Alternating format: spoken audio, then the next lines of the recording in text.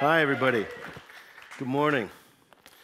Good morning. And once again, happy Mother's Day to all you ladies. Thank you for making our world beautiful and all that you do and putting up with men on this planet.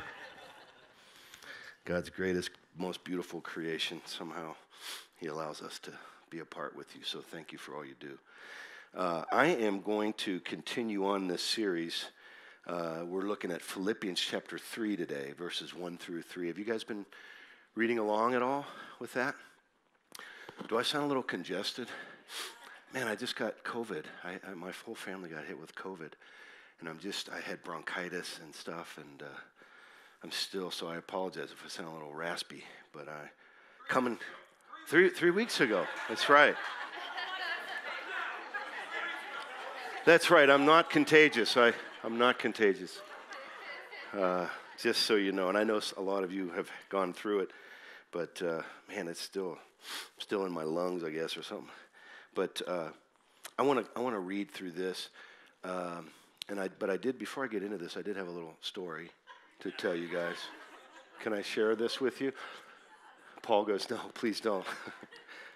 No, I guess I heard this rumor about NASA that they decided, we have so many different trips that we've done to the moon and stuff. They wanted to build a diner up there for the astronauts so they'd have something to eat when they're up there. And apparently it's gone very well. The astronauts love the food. They basically say the food is out of this world. But the only complaint that all the astronauts have, and it's a universal complaint, you know what it is? They say there's just no atmosphere at this diner. So, Ryan, that one was for you, man. I love you, brother. Thank you. No atmosphere. Wouldn't that be kind of cool if they did make a diner up there, man? Have hamburgers and stuff, French fries, all the astronauts. Well, let me read this portion of Scripture, if I may, and then I'm going to go into some things that I really felt the Lord put on my heart to encourage you with, and break it down a little bit. And so this is Philippians chapter 3, and I actually, you know what? I'm going to read it off of this because my version, this is the 1995 NASB. And this is 2020 NASB that I printed that you'll see. Do you guys have the notes on there? Can you show those? So it's a little different translation. Finally, my brothers and sisters, rejoice in the Lord. To write the same things again is no trouble for me, and it is a safeguard for you. Beware of the dogs. Beware of the evil workers. Beware of the false circumcision. For we are the true circumcision who worship in the Spirit of God. And take pride in Christ Jesus, and put no confidence in the flesh, although I myself could boast as having confidence even in the flesh. If anyone else thinks he is confident in the flesh, I have more reason. Circumcised the 8th day, of the nation of Israel, of the tribe of Benjamin, a Hebrew of Hebrews, as to the law, a Pharisee, as to zeal, a persecutor of the church, as to the righteousness which is in the law, found blameless. Blameless. But whatever things were gained to me, these things I have counted as loss because of Christ. More than that, I count all things to be loss in view of the surpassing value of knowing Christ Jesus my Lord, for whom I have suffered the loss of all things, and count them but mere rubbish, so that I may gain Christ, and may be found in him, not having a righteousness of my own derived from the law, but that which is through faith in Christ, the righteousness which comes from God on the basis of faith, that I may know him and the power of his resurrection, the fellowship of his sufferings, being conformed to his death, if somehow I may attain to the resurrection from the dead. Lord, I pray in Jesus' name that you would just speak through me and let your word come alive. Lord, to encourage us, Lord, help us to understand Paul was so in love with you and so transformed by you, by the encounter he had with you, that he was willing to count everything as loss for knowing you. So I pray you would open our eyes to see what your Spirit is saying to your church today in Jesus' name. Amen. Amen. You know, something about Paul, he was so changed by his encounter with Jesus that he considered it all rubbish. One of the translations for that is actually garbage pile, a heap of garbage, or even, it's really kind of gross, but dung. It's called, a translation of it is literally dung, meaning I count everything as lost. And Dan had this great analogy about that. Like, imagine, you know, Paul was in his the best game. He was at the height of his game. He was a leader. He lists all those qualities that he had, qualifications. So he was at the top of his game, and something changed in him. Now, if you were to compare it to today, Dan had a great analogy, and it would be sort of like LeBron James. You guys know who LeBron James is? I really don't. No, I do. I do know him. I don't follow sports, but I do know him. Imagine him at the top of his game. Would you say he's one of the best players in the world, whatever? If he were to say, this is nothing compared to Jesus, and he started sharing Jesus. Well, that's what Paul did, and that's what got him in prison. He's in prison now, sharing this message that he was transformed by Jesus, and people didn't like it. And so he says some amazing things. The first thing he says, which I think is really, truly the theme of this, is rejoice in the Lord. Just rejoice in the Lord. He says, it's no problem for me to say it again, and it's going to be for your safety to rejoice in the Lord. And he literally then says some amazing things. He actually says, beware of the dogs. I really believe, you know how we have those signs now in the back alleys and stuff? They got it from Paul, I think. I'm pretty sure they got it from Paul. He was the first one who said it. It's there in Scripture. Beware of the dogs. Beware of the dogs. Paul, but see that the dogs he's referring to, you guys know what he's referring to? Legalists. Beware of the legalists. Then he says, beware of the evil workers or evildoers. And I believe what he's saying there is people that were trying to pull people away from Christianity into a pagan religion. And at that time, and they were very involved with that, very deeply involved with pagan worship. And then he says, the false circumcision, which is about people were saying, as I mentioned in my last message, you had to be circumcised to be saved. That was part of your salvation. And he's saying, no, you don't.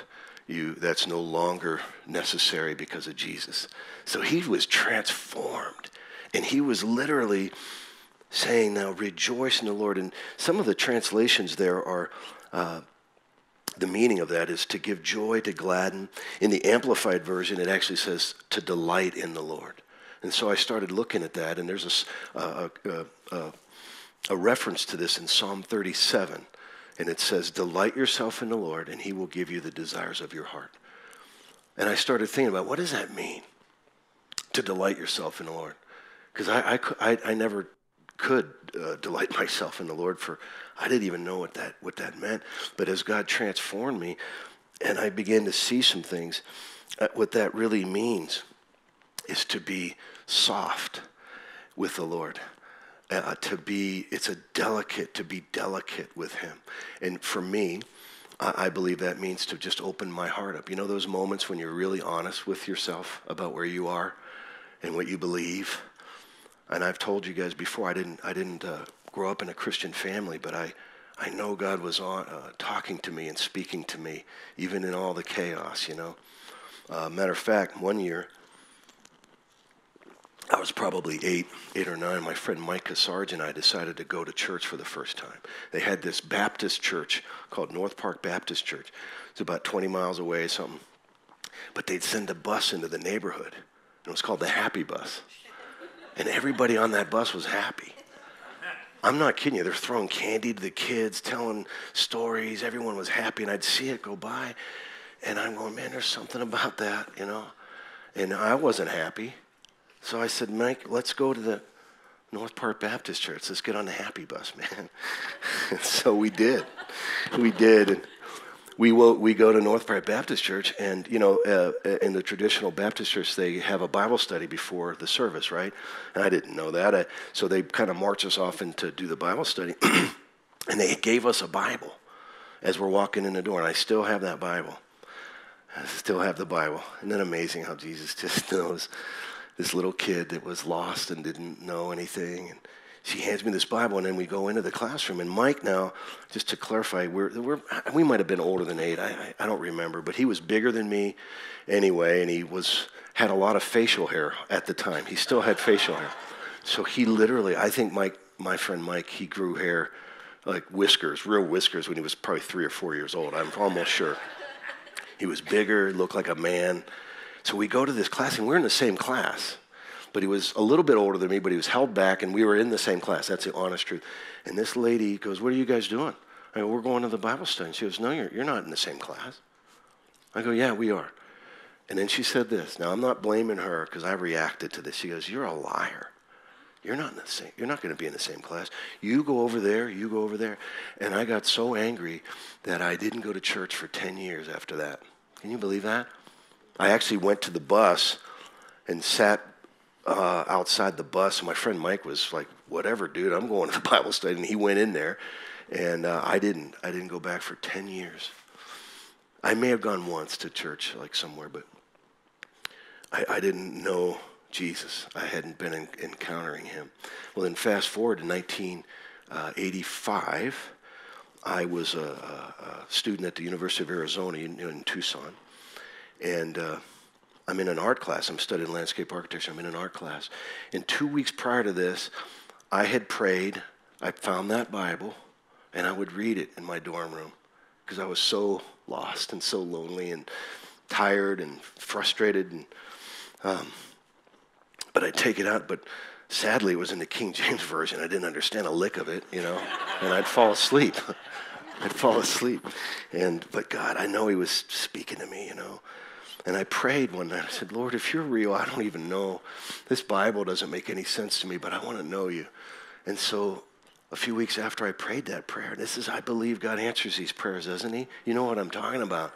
He does, maybe not in the way we think or whatever, and his timing is perfect. Well, I come out of this art class, and it's just starting to turn dark, and I hear this beautiful music, the most beautiful music I've ever heard in my life. And it was in the direction of the U of A. They have a mall. You guys are familiar with U of A? There's a big grass mall about a half a mile long, and there's events on there, and people would hang out there. And so I make my way up there because I'm just like, what in the world? And sure enough, there's a little stage, and there's a guy singing gospel songs. And it was beautiful. And I sit down, but then all of a sudden the dust devil stirred up and blows around him, and he starts choking and gagging, and I'm like, what in the world's going on here? And it was awkward and weird. Nobody was there. But you know who came up and saw him, tapped me on the shoulder? It was a campus minister. I had prayed, "God, I want to know you." And this, out of nowhere, in the most ridiculous circumstances, this tap on my shoulder, and I started a friendship with this guy, and about a year later is when I really met the Lord and had this encounter. And so when he's saying rejoice in the Lord, I really believe it's about that tender place where we can be honest with him.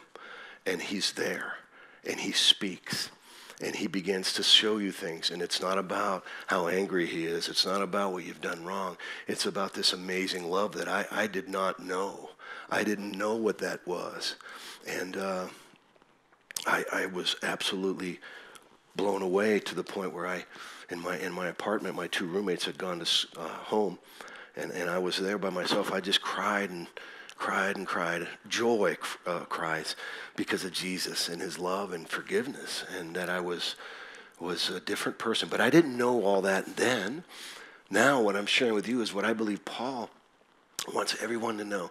Man, this delight, this joy that comes from the Lord is really about being honest and being real and taking the appearances of all the smiley faces and all the things that we just do to make life work and go, what's really going on, man? I'm confused, I'm sad. And that's where he comes in, that tender moment, and touches us, man. Well, thank God he does, because he wants us to be with him. So then he says something very amazing. Paul says, "I count all this as loss," as I mentioned earlier. Like, could you imagine just having this amazing life and then just saying it doesn't mean anything to me anymore? What changed him? What You know what I mean? He was radically changed by this encounter. He counts it all loss to be found in him, not having a righteousness of his own, but a righteousness that comes from Jesus. Now, in Romans chapter 5, 6, and 7, if you read through those, in my opinion, that is the heart of Paul's theology. He lays out what the Christian life is all about. And in chapter 5, he does this comparison between what Adam did and what Jesus did. And the language is really amazing. He says, as in Adam, this happened, but so much more in Christ, this happens. So he makes this comparison. And Scripture says in Corinthians that all are in Adam are dead spiritually, but you're in Christ, those who are in Christ are made alive, made new. And so in verse 19 of Romans 5, Paul says something very profound. He says this, for as through one man's disobedience, the many were made sinners, referring to Adam, meaning we're dead now, so also through the obedience of the one, the many will be made righteous. What does that mean, do you think?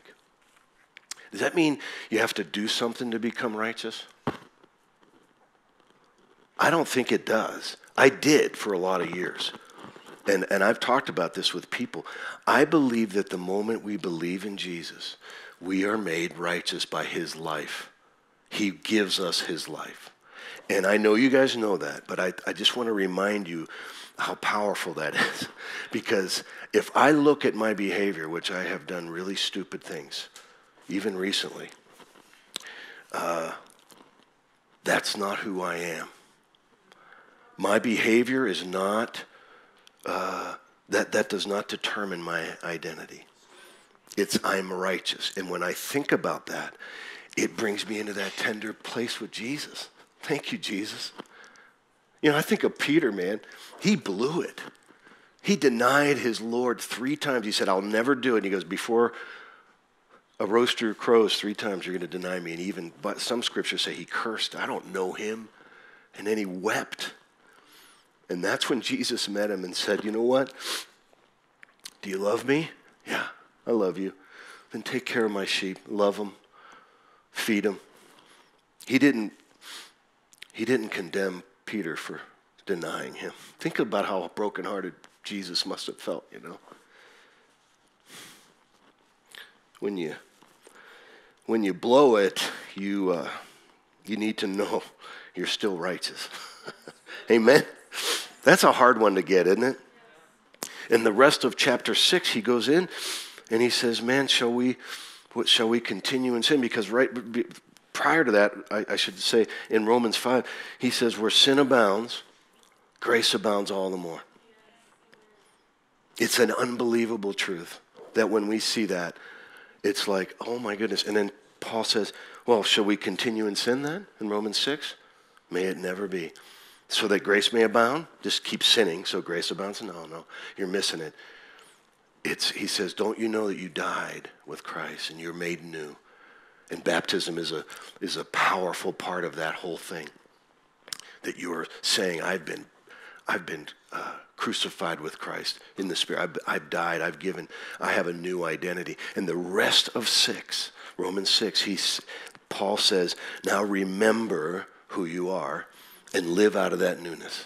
You know what happens with me when I live out of the newness and I consider myself, for example, dead to sin and alive to God? I don't sit around thinking about all my failures and sin. I think about the fact that Christ's life is in me and he's given me that life to live. And I can blow it and still know he loves me and my friends love me and it doesn't matter. It doesn't make me, what the enemy wants me to believe. You guys know what I'm talking about? I'm not doing enough. I'm not good enough. I'm not those things. Jesus says, you have tremendous value, and I love you, and I gave you my life, and you can live free. His will is perfect freedom for us. Well,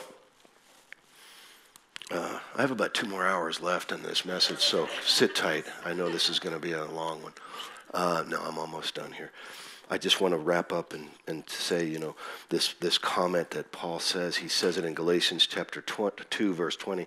Very familiar scripture. You remember? I've been crucified with Christ. It is no longer I who live, but Christ lives in me. This is powerful. This isn't just a euphemism of trying to be a better person. This is recognizing that your old sinful nature that it talks about in Romans 6 was crucified with him the moment you believe. I believe that. Let me illustrate what I mean. If I've been crucified with Christ, well, if you and I are praying with somebody for the first time that doesn't know Jesus, this is what I believe happens in the Spirit. Because God is outside of time. So that dead part of you, the dead part of me, he takes it back through time and puts it on the cross with Jesus. In that same moment, that's how big he is. That's how awesome he is. And then he can say, you've been crucified with Christ. You've been buried with him. What part? The dead part. And now you've been raised up and you have a new life. And the enemy wants you to believe, no, you don't know what I did yesterday. You don't know what I did yesterday. Some of you, see, you know what I mean?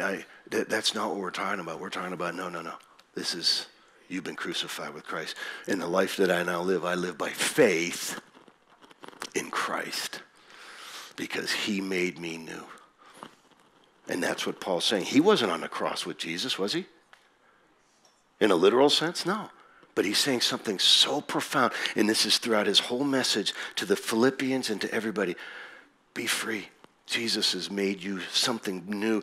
And when you realize that encounter, that identity changes you forever. I've been crucified with Christ. That's your new identity. So I want to pray as I close, and I want you to just take a moment. We get so busy, and we don't stop sometimes to think about what's really going on in our hearts. And I don't know, some of you might be just being beaten down by the enemy and confused or hurt or sad or whatever. And maybe your gospel identity has been skewed. I want to pray that God would show you your identity. Can I take a moment to do that? And I just want you to close your eyes with me and pray, and I'm going to ask the Lord to do what only he can do. Lord, thank you for your grace and your love for us. Lord, when we think about, even Terry was praying, Lord, you created us to have a relationship with you. Dan has said in his testimony, it's not about religion, it's about relationship. And in that relationship, you make us new. You give us a new identity. Paul knew this so deeply. And he said, rejoice. Open your heart. Be tender with the Lord. And Lord, right now I ask for every heart, every person to just take a moment and be real with you. Be honest. And Lord, I pray you would take any blinders off our eyes and show us our true identity in Christ. Sometimes it's a beautiful picture. Sometimes it's something we can't even imagine. Lord, let your truth hit our hearts right now. And we thank you, Lord. I'm just going to wait a moment. And maybe you can even ask him, Lord, show me. Show me. And if you haven't believed in the Lord, all it takes is simply to say, I believe you. I want to turn away from what I've been doing, and I believe you. I love you. I want to know you. And he'll show you. He'll show you. Thank you, Lord. It's so precious and beautiful. Lord, thank you. You answer our prayers when we ask.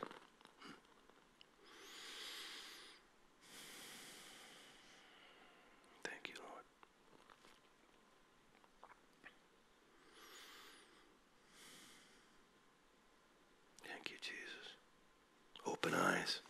There's no condemnation for those in Christ, Paul said, because Jesus took every bit of all the condemnation on himself. We're free.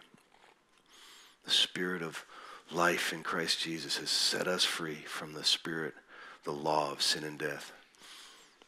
And I pray, Lord, as we go, that you would remind us of this moment. Show us our identity and let us live out of that identity in freedom. And I pray for this in Jesus' name. Amen. Hey, Rob. Amen. Yes. I know you're about to dismiss, but can you speak to baptism in Romans 6:3? Because what you said last night was so good about that. And sure. Can you speak to what that word baptism means and what you shared? Yes, sure. And by the way, I think maybe even in some of the other messages I've shared this, but I'm not coming against baptism in water. Baptism in water is very important. It's symbolic. It's powerful. It's an expression of what happens. But the language in Romans 6 is, the translation is a little different. So the word baptizo is translated directly into English as baptized. Baptizo means placed into. So there's a symbolic meaning of that in water, and all that is very true, and there's power in that, and there's a faith moment. Pastor Dan mentioned that. There's a moment to express that publicly. Man, I'm in Christ. But I believe what Paul's saying there is the moment you believe, the moment I believe, you are placed where? In Christ. And so that's the story I was sharing. Like, the moment a person believes, spiritually they're put in Christ. You're translated out of death into life in the Spirit. Now, you may not feel it. You may not know all that, but that's what it says. And he says it very clearly, so I'll read it to you. Is you guys mind if I do? I don't want to keep you very long. I know this is, but it's fun to talk about this, isn't it? It's really great. So Paul says, what shall we say then? Are we to continue in sin so that grace may increase? May it never be. How shall we who died to sin still live in it? So he's referring to this death that happens when we're taken out of Adam's death and into Christ. Or do you not know that all of us who have been baptized, and I'm going to say placed into. When I say placed into, it makes it a little more real. Do you not know that all of us who have been placed into Christ have been placed into his death? The spiritual death. The cross. It's a spiritual truth. Therefore, we've been buried with him through being placed into death, so that as Christ was raised from the dead through the glory of the Father, so we too might walk in newness of life. There's that newness of life. For if we become united with him in the likeness of his death, certainly we shall also be in the likenesses of his resurrection. Knowing this, and this is so important, that our old self was crucified with him. Man, what? Now this isn't just a symbolic thing. This is the old nature was crucified with Christ. That's a literal truth. That old nature. Now you may say, but Rob, I continue to struggle in some of these areas. I did this. Well, that's behavior. That can be a fleshly thing. That can be whatever. It's not your identity in Christ. He's saying you are now new. You are placed into Christ, and knowing this, our old self, that dead part of us, was crucified, that old nature crucified with him, in order that our body of sin might be done away with, so that you will no longer be slaves to sin. For he who has died is free from sin. Man, that is awesome truth. And I didn't understand this for many, many years, because I would struggle with, but man, I still struggle with some of these areas in my life. Isn't that sin? Well, that's true. It is.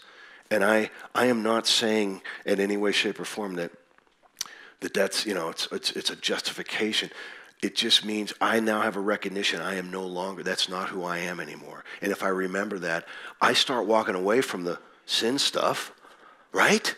And I start going, man, this newness, this life, this new life, I want to move in that direction. Show me more. Show me more. And then I look back and I go, man, that's the victory that Jesus has given us, that we're not slaves anymore. We're free. And I know when these little kids get baptized, or if any of you want to get baptized, it's one of the most powerful things to say that publicly. I am new in Christ, man. He loves me. I've been crucified. We can all say that as believers. I've been crucified with Christ. It's no longer I who live, but Christ lives in me. And even if I blow it, my Lord loves me, forgives me, and it's a new day. Amen? Amen. All right. Whew. Man, I can just keep going all day. You guys want to stay here? No. Thank you, Lord, for this time. I pray as we go that you would bless everyone here. Lord, touch the moms here, their hearts, and show them how much they're loved, and all the women in our lives. Thank you for them, Lord. Thank you. Bless them. Show them how much they're appreciated and loved. And Lord, we pray for a great day. Thank you. It didn't snow. as much as it should have. Amen. We can get out and do something outside. And we give you all the glory in Jesus' name. Amen. Thanks for coming, you guys. Have a great rest of your day.